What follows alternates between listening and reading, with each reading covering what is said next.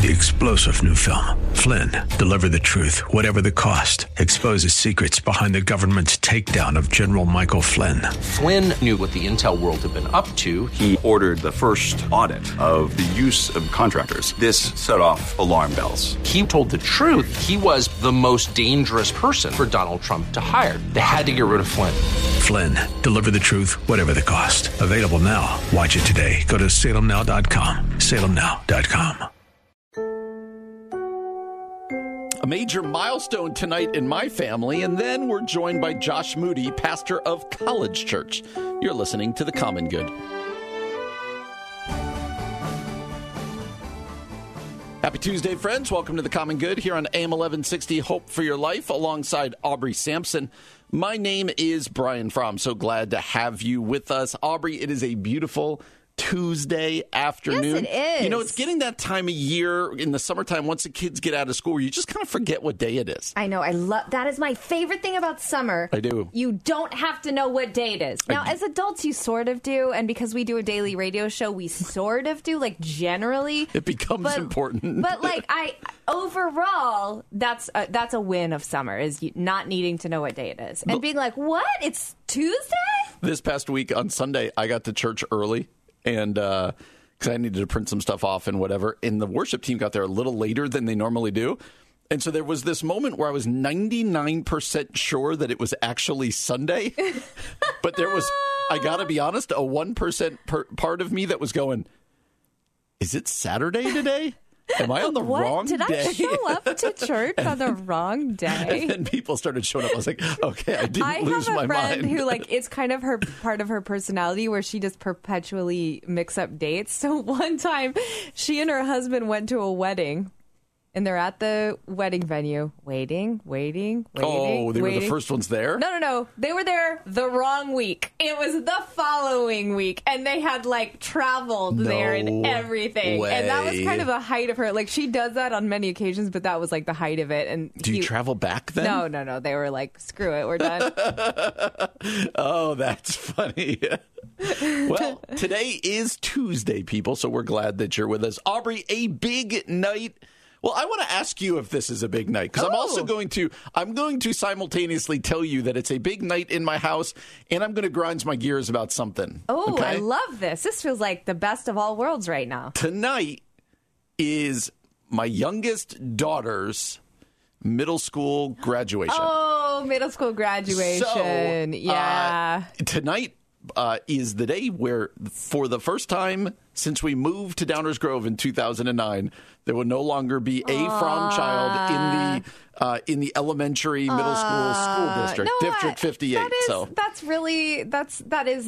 That is a era ending making moment. You know, what's interesting is Friday is my son's elementary school graduation ceremony, which I think we'll probably grind gears about these ceremonies. That's what's coming. But this will be the first time that Sampsons don't have anyone in elementary school. So okay. I feel that. It's real. It's a real strange thing when the eras change. Next year, I'll have a college student and 2 high school students. So Emily, yesterday on Monday, she got to do Great America with her class. That was their trip. And so fun. The learning stopped a little while ago. Even my kids have another, like, literally week of school. Today's Tuesday. They go to school through next Tuesday and part of the day Wednesday. And, like, they're doing, like, field days and movie days. And I'm like, clean out your desk days. I'm like, can we just call it? Let's just call it. We won't tell anybody, but just let's end the whole thing. So I do want to celebrate, but let me take a tangent. Okay.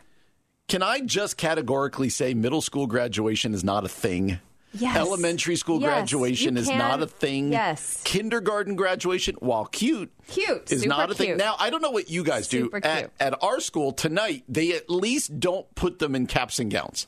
Okay, so that's the kids good. are just dressed nicely. Okay. So it's much more of a promotion. Ceremony. I just wish they would call it middle school promotion. Because are we really going to celebrate finishing middle school? Right. Is that really something that we need to be bringing the grandparents in for and, you know, taking pictures and this and that? This may seem harsh and privileged, but, like, also, like, you should just finish middle school. You know what I mean? Like, this shouldn't be a really big milestone in one's life. Like, just you get through 8th grade. It is funny. My son did an 8th grade promotion ceremony, but they did do the whole caps and gowns They thing, did. and we had to pay for it. Nope. I'm like, Nope. you guys, I love my son. I'm proud of his achievements, but like finishing 8th grade is just It's what it's you not do. even a rite of passage. It's just like the calendar ends and then you go to high school. And you're going to a different building next year. Right, that's it. That's it. But Like it's a you whole said, thing. probably not everybody finishes junior high, but I can know. we put it? Well, Yeah, not everyone does. I'll be mindful about that. no. I think they really do. What do you think the percentages are?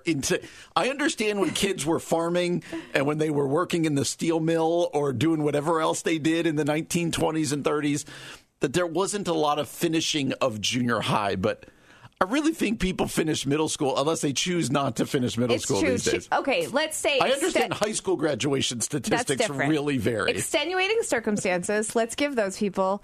And then, choice. Like, you decide Working in the circus. right.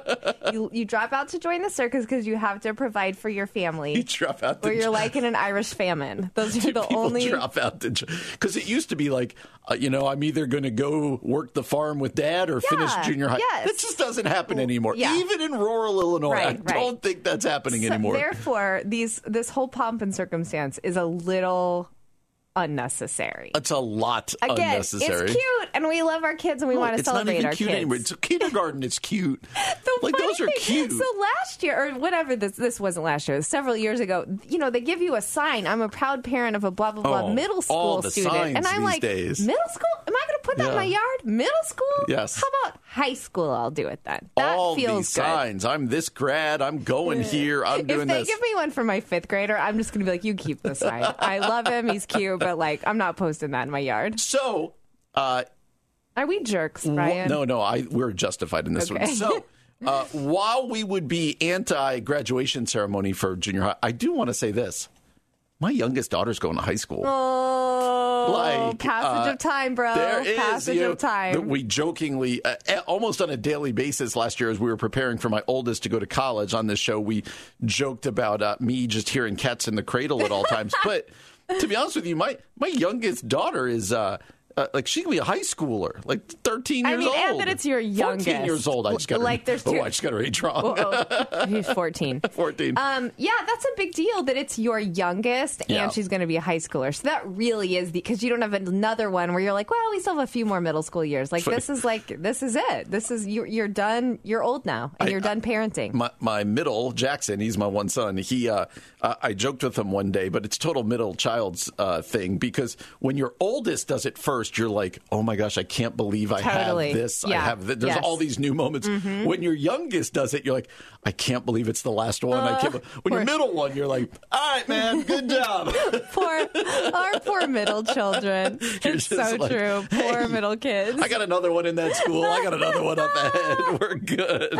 Oh, man. So congratulations. I'm assuming they're going to hand my daughter her... Something. Is They're it a going to hand her diploma? something. What are we getting? I don't even know. Yeah, so, surely she'll get. Congratulations to her. That's so exciting. Congratulations to everyone graduating all of their the things. graduates out there. Well done, you. First grade, second grade, third grade. Well done. You know they just hold these ceremonies so they can bring in the professional photographer who takes the pictures, and then you get the email later that says, if you would like a picture, as one who's married to a photographer, she gets so mad at those. She's like, I'll take my own pictures. Just the money machine right there. It is. Coming up next, there was an obituary over Christianity Today.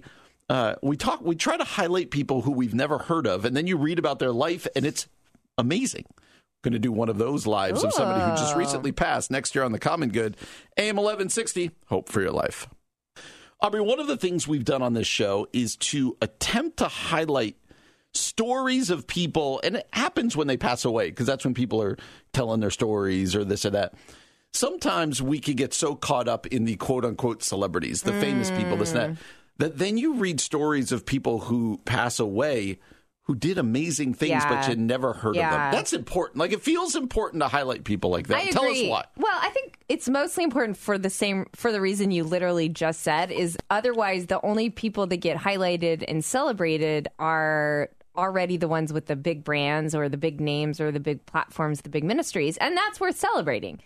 But what we celebrate, we tend to replicate. And so to be able to celebrate those who have lived sort of behind the scenes or out of the spotlight, but very faithful lives to Christ, I think that helps our whole Christian culture celebrate just like ordinary faithfulness. But then also it helps you kind of go, oh, I could do that. Like, hey, I'm never going to be able to be that famous Christian on the stage, but I could be the person who lives a faithful life. Yeah. And so I think it's worth honoring for that reason. Yeah, too. so let me tell you the story here. Paul Eschliman, Eschleman. I'm going Eschliman. Eschliman, An evangelism strategist who organized one of the largest outreach efforts of the 20th century so that everyone in the world could hear at least once that God loved them, died recently at the age of 80. Wow. So what you might be thinking, have I ever heard of this outreach project? Eschliman was the director of the Jesus Film Project. Yes. Producing the 1979 feature for Campus Crusade for Christ, which is now Cru, in partnership with Warner Brothers and overseeing its translation into more than 2,000 languages. I remember this. They would bring in like the screens and the electricity and like show this film everywhere. Yeah. Eschliman arranged for the film to be shown across the world from places in rural Asia and Africa where people had never seen electric lights before. Pause there. Could you imagine never having really seen electricity and then they bring in a movie? That'd be I think it'd be that would terrifying. be very overwhelming. To national television broadcasts in places like Peru, Cyprus, and Lebanon. Listen to this stat. According to Cru, nearly 500 million people have indicated they made a decision to accept Jesus as their Lord and Savior after seeing this film. Like, I get it. Did you say 500 million? 500 million. We can parse. We can parse evangelism. This is not what this. It's amazing. Like, this is amazing. Yeah, it's Listen to this amazing. quote that he said. He was quoted as once explaining. He said, "I'm driven every day to say, who hasn't had a chance to hear yet, and how can I make that possible? Wow. We are strategists for Christ, thinking of new ways to reach people with the message of life." Rick Warren talked about his global impact. Franklin Graham said God used his life greatly.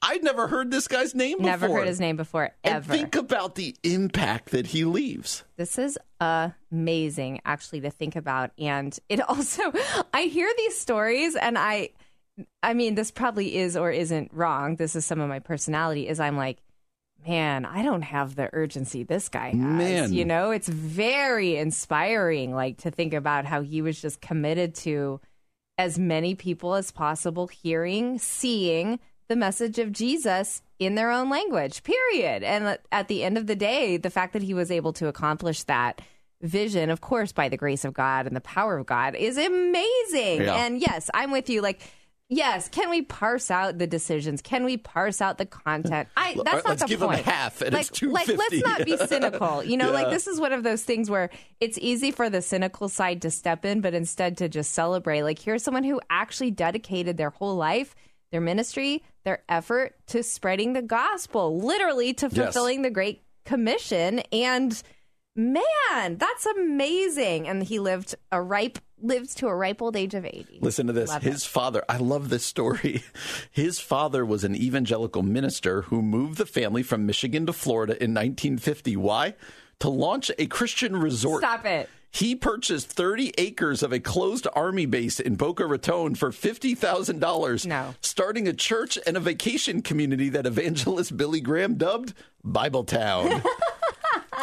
What a cool thing. Okay, that is so cool. This is interesting. It says he committed his life to Jesus as a boy, but growing up, he was less interested in ministry than business. Decided he wanted to become the head of an oil company or perhaps an auto manufacturer. But when he joined Campus Crusade Fellowship Group, he became more and more serious about his faith. And this is the best part, though. I love this. Part of his story is everything changed for him when he dated a girl who told him he was just, quote, fooling around with God. And it was time to get serious or break it off. And that kind of moved him to take God more seriously. So amazing things there. Missionary dating here. Two amazing things there. A, I didn't know he dated Elizabeth Elliot. And two, or B, it's pretty amazing that... Brian's joking, everyone. I am joking. it is pretty amazing that many people came to Christ because he was challenged by this person. Awesome. So somebody, the current president of Cru said this: Paul was a champion for the cause of Christ and challenged the church to consider innovative ways to evangelize. You're our resident evangelist. Am I? Innovative ways to evangelize. Unpack that, because some people might be like, no, innovation's progression, all of this stuff. No, we stick to the way we've always done it. And this, take that phrase, unpack innovative ways to evangelize. I think one of them, now again, innovation can put too much pressure on you. At the end of the day, it's still like build relationships with your neighbors and love them well towards Christ, okay, with relational and emotional intelligence. So let's just start there. But I will say, like, I have a friend who, my kids are on a site called Twitch, which is like for gamers. Okay.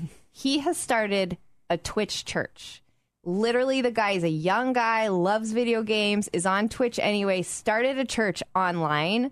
And now there's all these Twitch users that are into the video gaming digital world that are hearing the gospel of Jesus. And I would say, like, that's taking this idea of the Jesus film and moving it to 2023. Yeah. Like, where are people? Where's the next generation? They're online.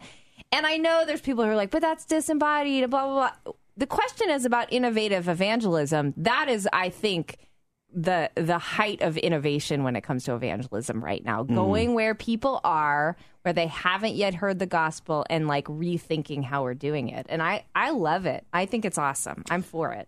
So, totally agree. And if anyone who thinks this can't still work, I would point you to The Chosen. Still going. Yeah. So an impressive life. Aubrey, Boca Raton Community Church. Yes. Now meets in the 2,500 seat Bibletown Auditorium. Stop it. Bibletown doesn't I'm Googled, does Bibletown still exist? Did you Google it? And what did you find out? Yeah, that there are some animated shows called Bibletown, by the way. Oh. But also that Boca Raton, they didn't want to just be a senior place, so they stopped being like a resort, and they are now, it's a church, and it is Boca Raton Community Church. I love this for them. Bibletown. Good for Bibletown. Would you have vacationed at a place called Bibletown? No, I would vacation in Boca Raton, Florida, though. Would you have vacation? You would have, because didn't you guys go to the Billy Graham? No, not Billy Graham. Jim and Tammy Faye Baker. Jim and Tammy Faye Baker. That's what I'm thinking. You went to that theme park. Yeah. I went twice. Yes, it was actually awesome. It really was amazing. Awesome. I love it. Someday we'll unpack that story. I think for me, the closest I got to that is like Silver Dollar City. Okay. I know that's sort of family Christian. Yeah. Nope. The closest you got to that was Wheaton College. Accurate. Coming up next, Aubrey and I are excited to be joined by a pastor we both respect, Josh Moody from College Church in Wheaton. We're going to talk to Josh next year on The Common Good. AM 1160, Hope for Your Life. One of the things we love to do on this show is to bring on pastors that we respect locally or nationally, and we are thrilled to be joined right now by the pastor of College Church in Wheaton, Josh Moody. Josh, how you doing today? Hey, Brian and Aubrey. It's great to be on your program. Thanks for inviting me. Yeah, we love having you on. We really do appreciate you spending some time with us. And wanted to get your thoughts on this, Josh. Aubrey and I on this show, sadly, we talk a lot about pastors failing, pastors kind of petering out. We, whether it be documentaries or podcasts we all listen to or whatever else it might be. And you start to fall under this idea that, gosh, does any pastor make it? Is every pastor power hungry? All of these things people start thinking about us. And so I would love to hear from you as somebody who has a bigger church, somebody who has written books. How do you stay, for lack of a better word, grounded? How do you serve with humility? How do you keep doing what, kind of drew you to being a pastor in the first place? Yeah. Well, humility is always a tricky topic to talk about, isn't it? I've often thought of Charles Spurgeon in one of his wrote an article once that tongue firmly in cheek. He wrote it on humility, and he entitled the article "Humility and How I Achieved It." That's amazing.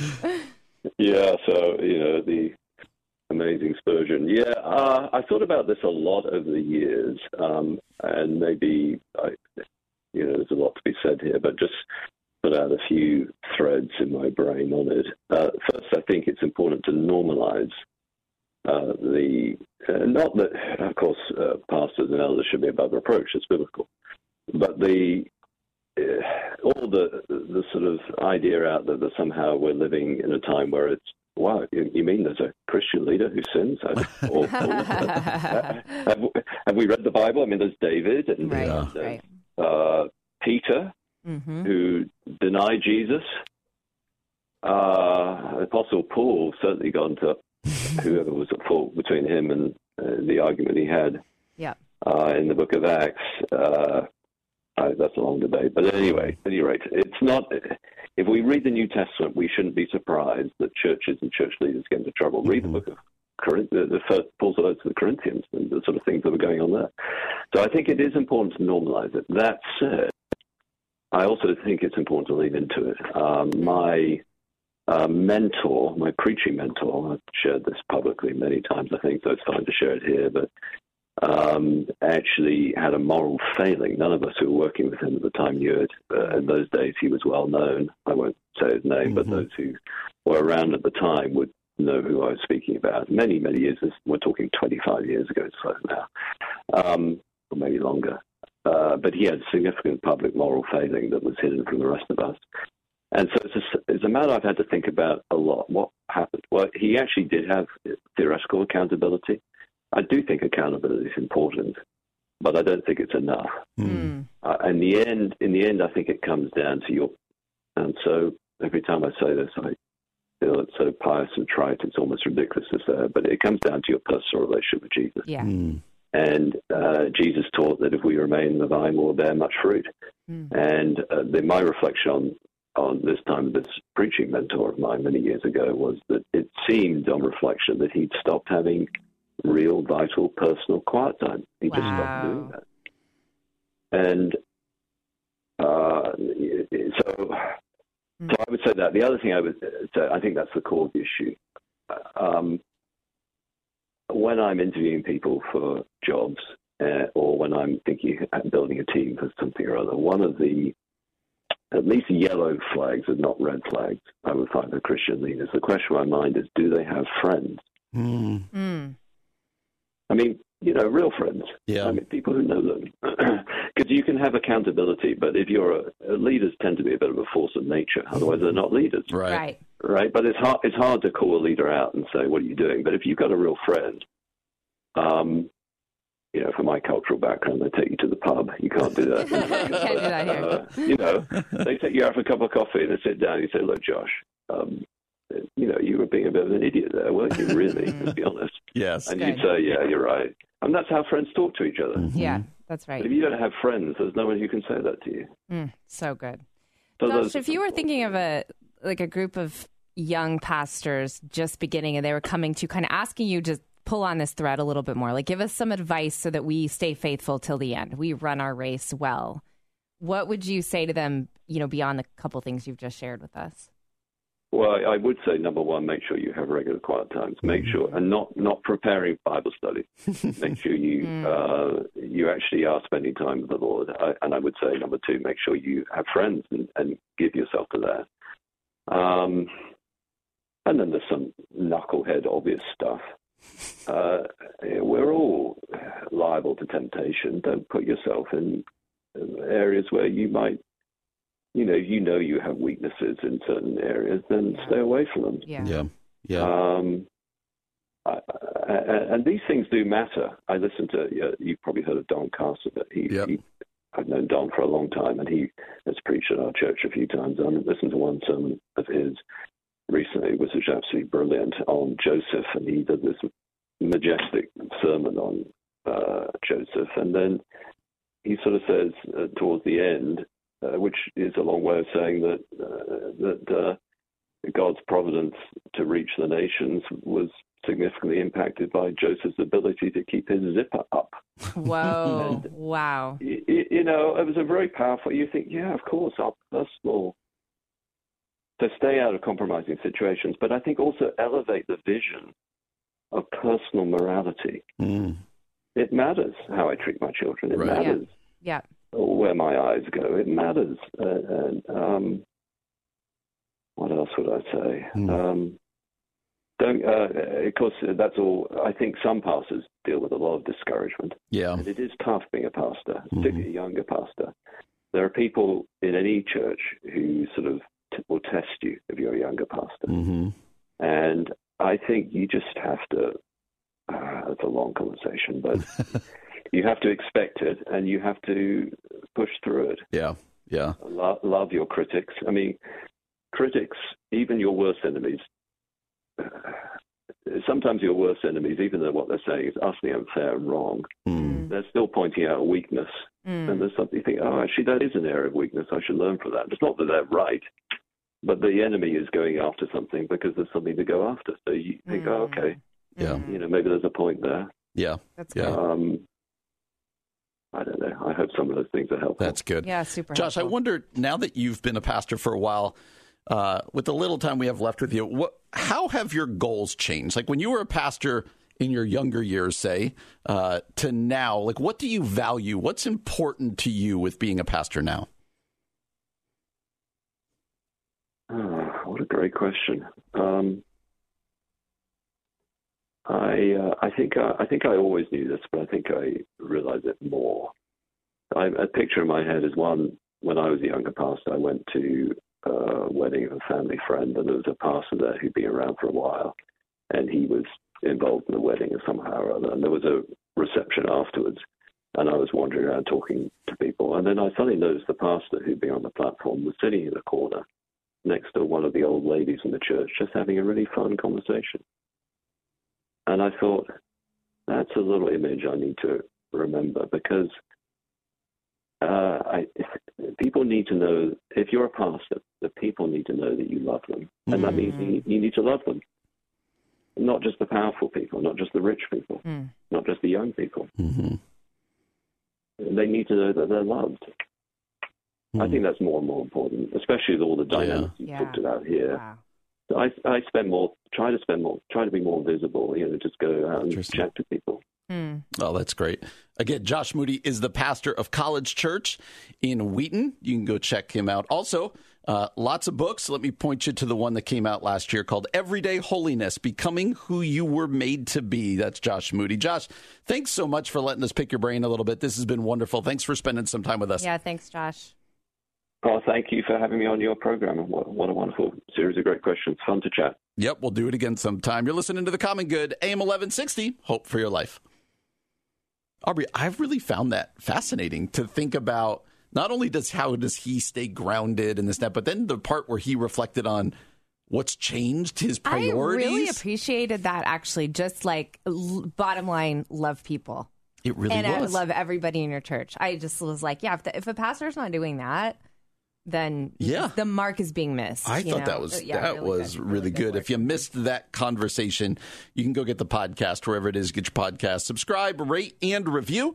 You can also find us online at 1160hope.com and Facebook, Twitter, and Instagram at Common Good Talk. All right. Ian used to mock me for being a big fan of lists. Love the list. I love lists. That sounded like Seinfeld. You're not a Seinfeld fan. I love the list. Come on. I love lists. It's not that I'm not a Seinfeld fan. I just don't get the jokes because I didn't really watch it. You just need to go binge Seinfeld sometime. Watch it, don't I? So, Bob, I'm going with Thune. How would you pronounce Thune? I would pronounce it Tune. So I would. Then you pronounce it incorrectly. Then you are a crazy person. So here's a list, Aubrey. He wrote over at the Gospel Coalition about a week ago 6 truths about the church's future. Ooh. So he's trying to look ahead, and he says, here's 6 answers I proposed, right? Like, so he's saying, in the midst of church attendance dropping, all of this stuff, de-churching, deconstruction, decline, all the D's, right? He looked at the landscape of the American church, and he's very clear to say, this isn't what the Bible's proposing. Yeah. This is what I see in the future. Okay. So I think it's not infallible. So let's take the 6 and go, we agree, we disagree. Yeah. So I'm going to read them. I'm going to ask you to respond. Number 1, the church's future is certain. He basically says the church has a future because in Matthew 16, Jesus says to Peter, I will build my church and the gates of hell shall not prevail against it. So he says, yes, your local church or mine may fold, split, or shrink. Individual churches and denominations will rise and fall. Yep. But the church as a whole will thrive. Yeah, I think he's right. The one caveat I would say is how you define thriving, because I don't think it's beyond the pale to think one day we're all in an underground church situation, a persecuted church situation. So thriving, I think, is dependent on how you define it. If we're talking about will the church always be these mega churches, thousands in attendance, freedom, and, that may not be thriving, but I do think God will always build his church. God's church will always last no matter the circumstances. Absolutely. He's right about that part of it. Number 2, the church's future is complicated. According to Jim Davis and Michael Graham, about 15% of American adults have stopped attending church in the last 25 years. And Pew Research projects that over the next 50 years, Americans who claim no religious affiliation, we've talked about that category as nuns, will rise to between 1/3 and 1/2 the population. But as you ponder declining church attendance, consider these statistics. 64% of Americans identify as Christians, 43% identify as Protestant, 35% as evangelical, half of Black Americans identify as evangelical Christian. Latinos are the fastest growing evangelical population. 80% of teenagers with evangelical parents also identify as such. So his point is the future is going to be very complicated. Yeah, to me, complicated feels too negative about this. Like, I would be like, nuanced, maybe. Like, I think what we're going to see is those who go to church are no longer just doing it socially. We already see that actually quite a bit. So those who are in are all the way in. And I do think what we're going to see is a growth in like the global church influencing, especially here in the States, but other places. And we're going to see a more diverse church. And I don't just mean ethnically. I mean age, as the younger generation starts getting more plugged in. I mean demographic. And I do also mean like not just evangelical, non-denominational Christians, but we're going to see other denominations. Anglican might be an example, begin leading the way in some of the conversations around Christianity. So complicated, I don't know why, maybe it's just how I'm interpreting it, feels negative. Yeah. I think nuanced, diverse, different. The complicating piece is maybe the down growth. Or just the difference. He defined complicated so to make you feel, because I do get it. If I described your marriage as complicated, that feels negative. Yeah. He says by complicated, it won't be linear, monolithic, or predictable. But yes. Okay. Someday we're going to do a whole thing on, is your marriage complicated? Number 3, very interested to know what you think about this one. Ooh, let's hear it. The church's future is conservative.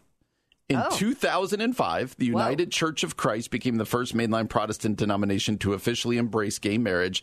They expected this progressive stance to result in a growth boom.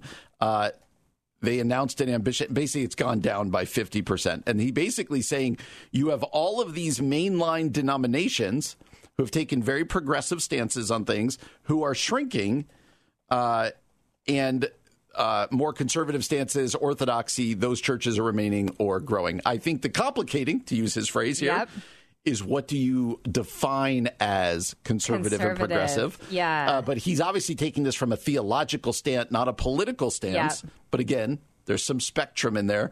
But what do you think in general about churches that stick more conservatively orthodox versus more of the mainline? Is that what's going on out there? So, I mean, this is interesting because some of the research that I had a class on this in grad school, and the research did show that mainline denominations have been on like a downward growth for a while. More liberal denominations have had have certainly had a long-term decline. So the research does show that. So I think there probably is some truth to that. And where we lose our commitment to biblical historic orthodoxy, I do think we lose like our fire and our prophetic ability to really like be the church in the world that we need to be. I think where kind of what you talked about, a little bit this depends on how you define conservative. Because once it gets political. Yeah, like there are things that I would say people would look at our church, Renewal Church, and say we're not conservative, but in other ways we're deeply conservative, especially when it comes to Orthodox issues. So, yes and no? Yeah, I think that's fair. Let me read to you the next three. Okay. The church's future is contested. So there's going to be pushback. Yes, right? There's absolutely. going to be pushback. Absolutely. Number 5, and I had to really read to figure out what he meant here. The church's future is corporeal. Corporeal. What's that? Corporeal. Is that how that was that's pronounced? How you say that. Okay. Which means in here he's saying don't believe the hype around the metaverse and digital. Yeah. That eventually it's going to come back to embodied church. Yeah. That's the future. And number 6, corporeal, huh? Number 6, the church's future is countercultural, and I think he would suggest that it always has been. This is fascinating to think about. I think what's just even fascinating is just to think there's some changes on the horizon. Yeah, definitely. Or just some headwinds or things. There's some trends, all of which are true. Hey, we'll be back again tomorrow from 4 to 6 p.m. For Brian Fromm, I'm Aubrey Sampson, and you've been listening to The Common Good on AM 1160. Hope for your life.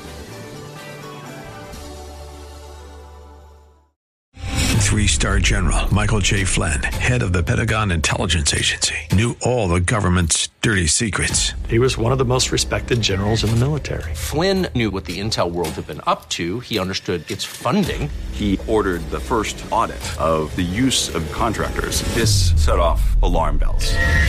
The explosive new documentary, Flynn, Deliver the Truth, Whatever the Cost, uncovers the facts behind this scandal. Flynn told the truth. He was the most dangerous person for Donald Trump to hire. I find out the worst enemy that I'm going to face in my life is right here in America. They took my assessment and they wanted me to change it. And I was like, I'm not changing it. They had to get rid of Flynn.